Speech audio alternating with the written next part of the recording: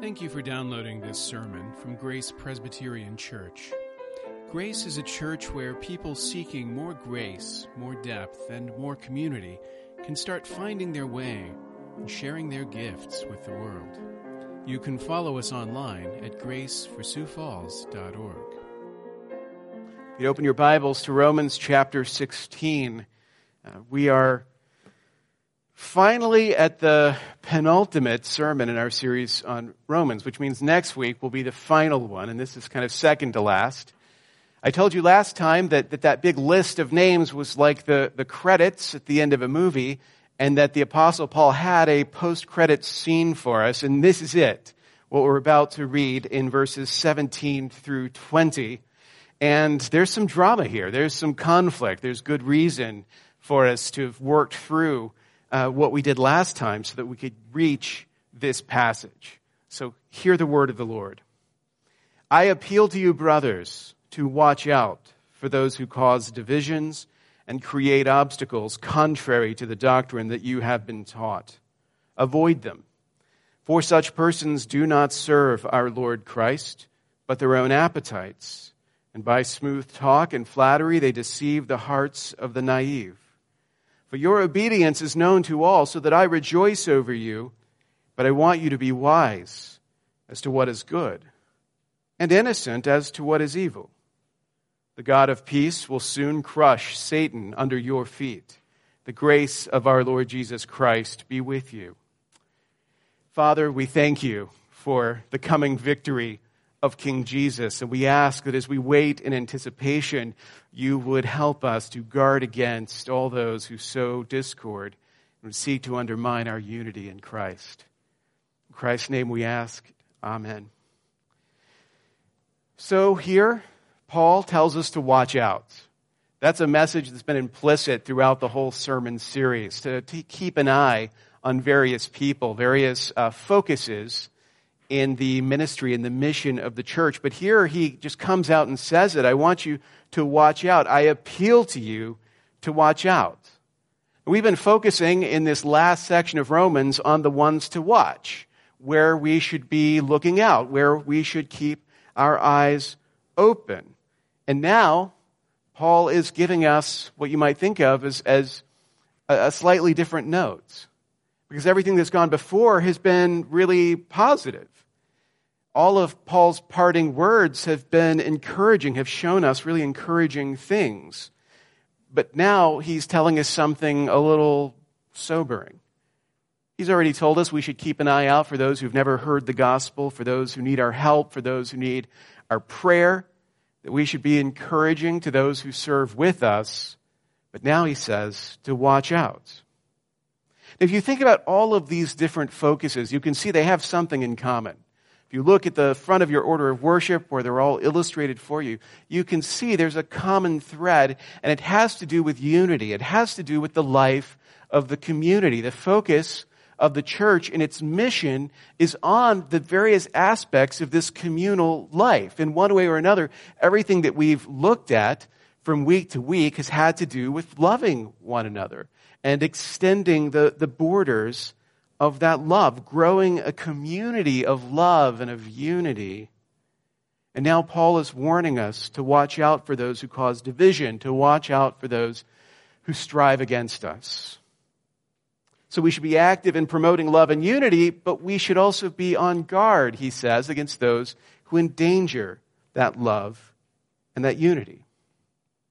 Because this thing that's being built in the body of Christ is something wonderful, something beautiful, but also something always under pressure, always under attack, under constant threat. Tragically, as Paul says here, threat from within the church. Now, in the immediate context of Paul's words, you need to be thinking about the conflict between like the Pauline gospel and what theologians call Judaizers. People who are saying, okay, you Gentile Christians, if you want to come into the church, that's fine, but we're going to need to get you up to speed on all the Jewish ritual observance.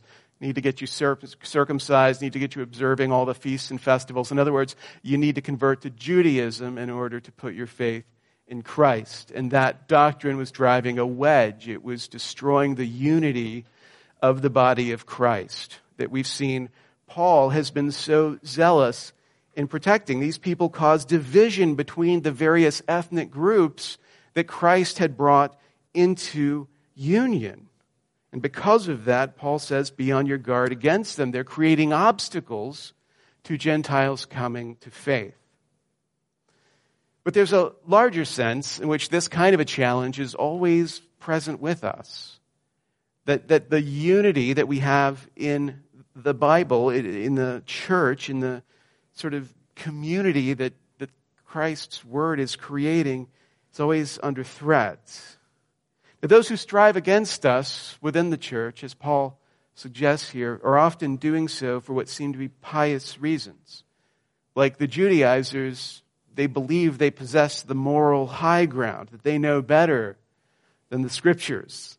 They know better than the elders. They know better than anyone who strives for unity. And yet, Paul says here, their motives are not as pure as they let on. That what motivates that desire to disrupt the unity is not a pious goal, but something very, very carnal. And Paul actually says we should treat such people differently than we would like wayward brothers and sisters. Right? His approach to people who disrupt the unity of the church in this way is very different from people who disagree or don't understand or have differences of opinion. Right? That's not what he's talking about here. Here he's talking about something more. So Paul warns us. He says, watch out for those who strive against us. Specifically for those who cause divisions, he says, and create obstacles. Those are the two red flags, you might say. People who are causing divisions, creating obstacles.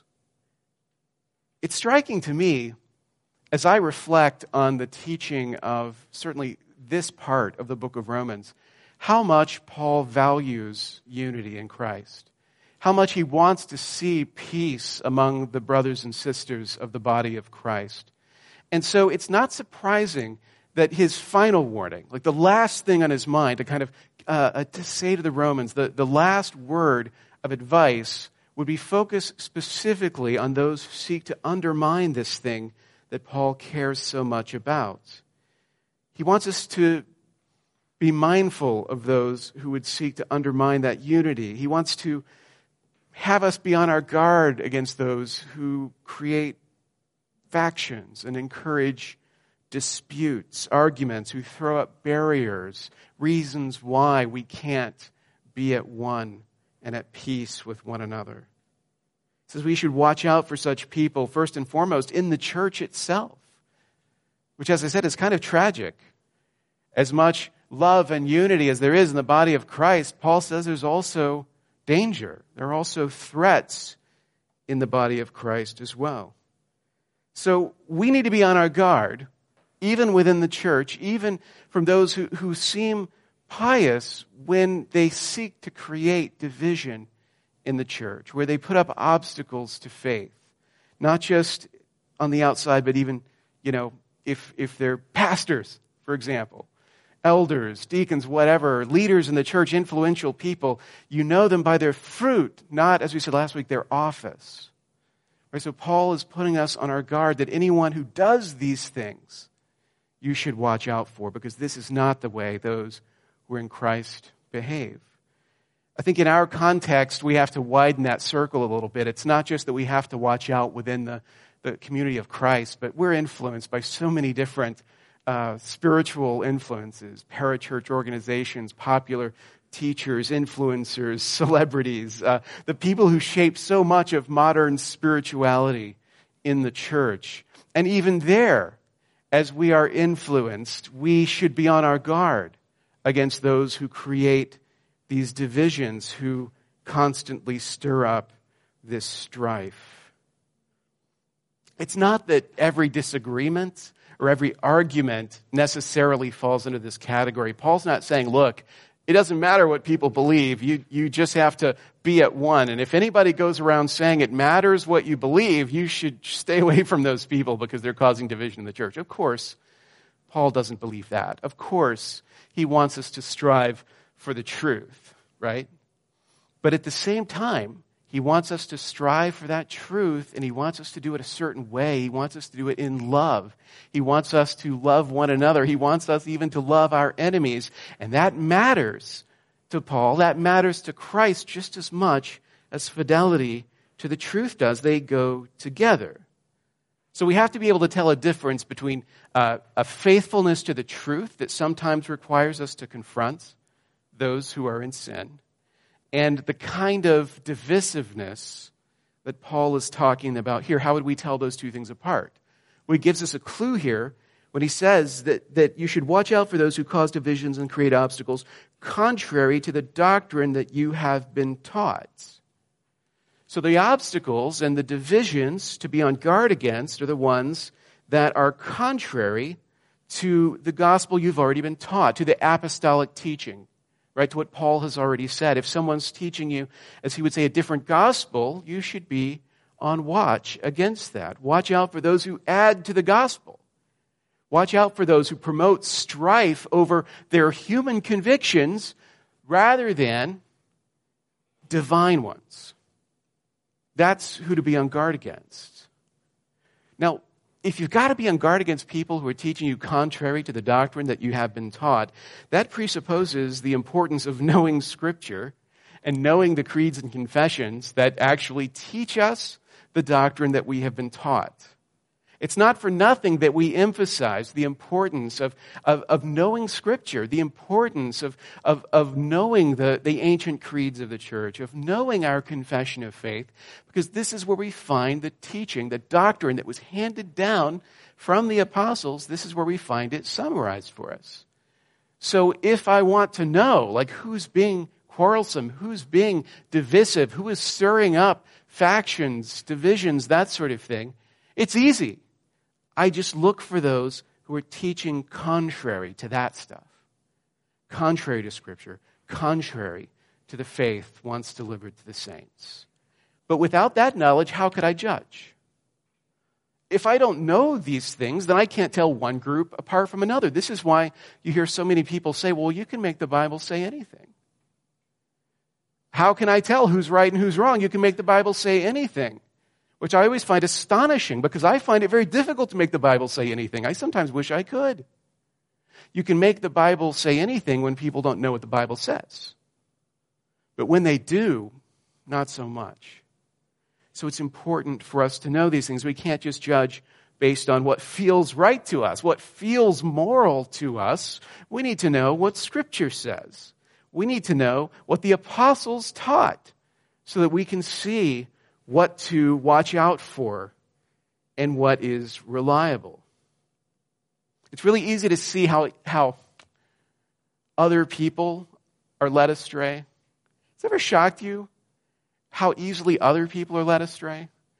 How quickly they believe crazy things, unlike you. It's easy to perceive the faults of others. It's hard to perceive our own shortcomings. But sometimes we too are easily deceived. We just don't see it. And so we have to be, as Paul says, on our guard. Okay, so we're on our guard. We know the doctrine that has been handed down to us. We're watching out, and we see someone causing strife and division, doing the things Paul warns about. What are we supposed to do? Paul says, avoid them. Avoid them. Which isn't exactly what you would have expected. You might have thought fighting words were about to come. You see those people, punch them in the nose or something like that, but that's not what he says. He says, avoid them. And the Apostle John concurs. If you look at 2 John, in verses 9 through 11, he says, everyone who goes on ahead and does not abide in the teaching of Christ does not have God. Whoever abides in the teaching has both the Father and the Son. If anyone comes to you and does not bring this teaching, do not receive him into your house or give him any greeting. Whoever greets him takes part in his wicked works. Or as Paul would say, avoid them. Avoid them. But shouldn't we fight them? Isn't avoiding them just kind of like running away? Shouldn't we confront them about their error? Okay, so I think there's a couple of benefits to what Paul is saying here. When he says avoid them, this actually accomplishes some things that a little surprising. So first of all, if we avoid these divisive people, then we're not going to be influenced by the discord that they attempt to stir up. So if they're creating conflict, if they're encouraging factionalism, and we avoid that, then we avoid being pulled into it. If we keep our distance, then we avoid being sucked into that factional way of thinking, whether the faction is like the pro-faction or the anti-faction. If we avoid people who display these tendencies, we will not be influenced by that factionalism. If we avoid them, here's the second thing, we will not give oxygen to those errors. We will not give those errors oxygen to breathe. I always hated the fact that when I was growing up, my brother, I think he was probably possessed by demons or something. He was 4 years younger than me and did everything that was evil in my eyes. And my parents both worked, and so I was left alone with him to kind of monitor his behavior. And I would report by phone to my parents whenever he did bad things. And I would expect them to come home and to, execute justice on him because I had told them everything he had done. But my dad would, in this frustrating way, kind of split the difference. Whenever my brother and I got into an argument, he would say things, these words still echo in my ear. He would say, like, it takes two to tango. I'm like, what does that mean? Where is that in the Bible? Well, the point was, he expected me to be above it. He expected me to be more mature and to deal differently with the conflict than just to jump right in and fight the other side. I'd been called to something higher than that. Oftentimes we forget that we have a higher calling in our life. And when somebody comes into our community and they want to fight, we're like, hey, buddy, come on. I love fighting. Let's do it right here, right now. And we don't think about the consequences. In our communities online, we can be very combative. We can go out of our way to slit each other's throats, rhetorically speaking, because we're fighting for the truth. And we never stop to recollect that the Bible actually tells us how to deal with these situations. Avoid them. Avoid them. In those simple words, the Apostle Paul calls us to a higher level of conduct. Don't rush to division. Don't rush to factionalism. If there's a group of people who are getting it wrong and they're disturbing the church, don't start organizing in the other direction to fight back. Start here. Avoid them. Don't give it air to breathe. Paul says there's a motivation behind this kind of behavior, and it's not what it appears to be. He says, such persons do not serve our Lord Christ, but their own appetites. They make it seem very holy, very pious, but the reality is they're not driven by love for Christ. They're driven by their own appetites, which literally in the Greek is their bellies. They're driven by their own needs, their own urges, whether it's for power, for popularity, for whatever it is. And they value those things so much higher than Christ that they're willing to divide the body of Christ in order to have the things that they want. And so Paul says, avoid them. Right? Don't get sucked into that. You can see the outward working of these kinds of motivations. You can judge whether people are seeking their own needs or the needs of the gospel by the way they pursue it. He says they do this by smooth talk and flattery. They deceive the hearts of the naive. The naive here in Greek, it's akakos, it's innocent or guileless or simple. People who don't know better are easily deceived by fancy words, by flattery, by appearances. So these are people in the church who are using their charm, their intelligence, whatever it is, to seduce those who just don't know any better into this way of thinking, into this faction. They never confront things head on. They don't take whatever their error is and carry it straight to the elders, because then they would be risking correction. Instead, they go to those who don't know any better, and they build up support. Right? They radicalize those who cannot answer back effectively. They build a following, a faction through that rhetoric. We're in a season right now where we're seeing this happen all around us. You only need to log on to the internet and look at the Christian community to see that this is a season right now where if you have any position in the church and you're willing to tell people what they want to hear, if you're willing to flatter them, to tell them that they're the ones who are doing the right thing and that everyone else is wrong, if you're willing to validate them instead of challenging them, you will not suffer for it, you'll be rewarded for it. A lot of empires are being built right now, even as we speak, through smooth talk and through flattery. Paul says, avoid them. There are voices that are calling us not to love one another, not to sacrifice on behalf of one another, but calling us to war on behalf of self-interest. And as a result, they become superstars. Paul says, don't follow these people. Avoid them. Don't be deceived. Instead, be wise. And he calls us here to maturity. Right? Maturity in Christ means growing in wisdom. And interestingly, it also seems to mean growing in innocence as well. Like Paul says, I'm not giving you this warning because you Roman Christians are so immature that you're just not going to see these threats coming. He's already told us in chapter 15 that the Roman church is full of goodness, filled with all knowledge, and able to instruct one another. But even they need to be on guard. Right? Their obedience is known to all. Paul says, I rejoice over you. But what that means is that even a robust and healthy church has to watch out for those who strive against us. That's how big the challenge is. And what we have to do to endure the challenge, what we have to do to navigate these days, Paul says, I want you to be wise as to what is good and innocent as to what is evil. Remember in Matthew 10, Jesus says something very similar. He talks about persecution, says persecution will come, so be wise as serpents and innocent as doves. Part of loving one another is keeping watch over one another and avoiding those who sow division. It's interesting, if you look at Paul's words, where his focus lies. I want you to be wise as to what is good and innocent as to what is evil. We all understand the idea of growing in wisdom, right? You might start off naive, akakos, like those easily persuaded people, but through the work of the Spirit and experience, you can grow in wisdom. But we don't really think of innocence that way. We talk about innocence as something that can really only ever be lost. Right? Lost innocence, but never innocence gained. To grow in innocence is a weird way of thinking, and yet it seems to me that Paul has an expectation that the people of God will grow in wisdom, but also grow in innocence. In the Spirit, we grow in innocence as we become sanctified.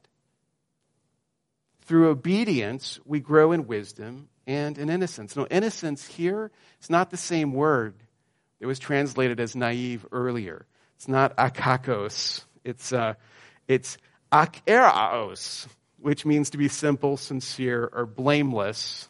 And I don't want to put too much weight on word differences, but what's interesting here is innocence, the word that he uses, means literally unmixed or pure. That the kind of innocence that we might think you could grow into is to be unmixed, uninfluenced, unalloyed. As we are sanctified, as the grip of sin over us diminishes, it is possible to grow in innocence in this respect. Right, Paul uses the same word here in Philippians 2:15, same word for innocence, that you may be blameless and innocent, children of God without blemish in the midst of a crooked and twisted generation, among whom you shine as lights in the world. So here's how it all fits together. You have knowledge of the doctrine that you have been taught, and you combine that with, as Paul says, obedience to it. So not just a knowledge of the tradition, but you're living it. You're being obedient to the call in your life. And as that obedience progresses, you grow in wisdom concerning the good. You have greater insight into what is good. But also there's a growth in innocence when it comes to our experience with evil. Our understanding of evil may grow, but our experience of it diminishes as the Spirit works in us. And one of the things that happens as a result is we become better at discerning what it is. So that when evil masquerades as good, we're able to sniff it out a little better. But still, shouldn't we fight? Avoid them? Sure. Don't be influenced by them? Sure. But ultimately, shouldn't we fight? Shouldn't we go to war for Jesus, war for the truth, that sort of thing? It's the constant urge. And as I think about Paul's words, it's like I'm looking for the place to fit that in. Like, where is the part where we also beat down those who create division within the church? Well, stay united, bam, bam, that sort of thing. And it doesn't come. It doesn't come. There is a power that Paul is going to invoke, but it's not ours. There is a fight, but it's not ours, although it will be fought through us. As you mature in faith, absolutely, you should mature in your zeal for truth. But one of the things that happens as you do that is you become to see more and more how much the work of the church is the work of God and not us. As our eyes are opened in maturity and faith, we begin to see Christ at work in his people, Christ at work in his body. And when people sow division, when there's factionalism, we do get worried. But we don't worry about the future of Christ's church. We worry about those who stir up dissension in Christ's body. God is at work. The victory that we long for is Christ's, not ours. And even when it comes to division in the church, even when it comes to sowing discord, things that threaten the unity that is so precious to us, the teaching we have to remember is not fight back. The teaching we have to remember is love your enemies. That even those who are clearly wrong, who are clearly teaching what they shouldn't be teaching, who are leading the naive astray, we are seeking somehow to love. Even as we correct, even as we avoid, even as we refuse to join in that factionalism, we continue to strive to love, which means we cannot just lash out, especially here. So what do? What we do is we put our confidence in God. When we're challenged, when what we care about is threatened, when it seems as if what we cherish is being torn down before our very eyes, then it is most important to show that our trust is not in our own strength and our own understanding. Our trust is in Christ alone. Which is why Paul gives us this epic reminder. As he's given this warning, he suddenly switches gears a little bit, and it's not about you and what you need to do. It's about God and what God is doing. Christ will conquer the one who strives against us. He says in verse 20, the God of peace will soon crush Satan under your feet. These are remarkable words for a number of reasons. First of all, in the immediate context, it gives you a glimpse of who it is exactly who's striving against us. That is Satan himself, who seeks to work division in the body of Christ, who seeks to undermine our confidence in the truth. When we sow division, in other words, we're doing Satan's work. Paul says God himself will crush them. Remember what Jesus said in Matthew 18, whoever causes one of these little ones who believe in me to sin, it would be better for him to have a great millstone fastened around his neck and to be drowned in the depth of the sea. When people sow division and discord, when they teach contrary to the gospel of love, my concern for them is not that they might get in trouble with the elders. My concern for them is not that they could find themselves like under church discipline. Those things are nothing compared to Jesus' warning. He says it would be better to have a millstone tied around your neck and to be thrown into the deepest ocean. When you put yourself in that position, we are rightly concerned for you. It's a bad place to be, because Christ will be victorious over those who strive against us, as a good king always is. But It is God fighting, not us. It is Christ's battle, not ours, although he uses us in the fight. It's another reason this is an astonishing verse, and it has to do with the book of Genesis, chapter 3:15. The proto-evangelion, the first hint of the gospel, where in the curse that is given to the serpent and to the man and to the woman, God actually gives a little foretaste of things to come.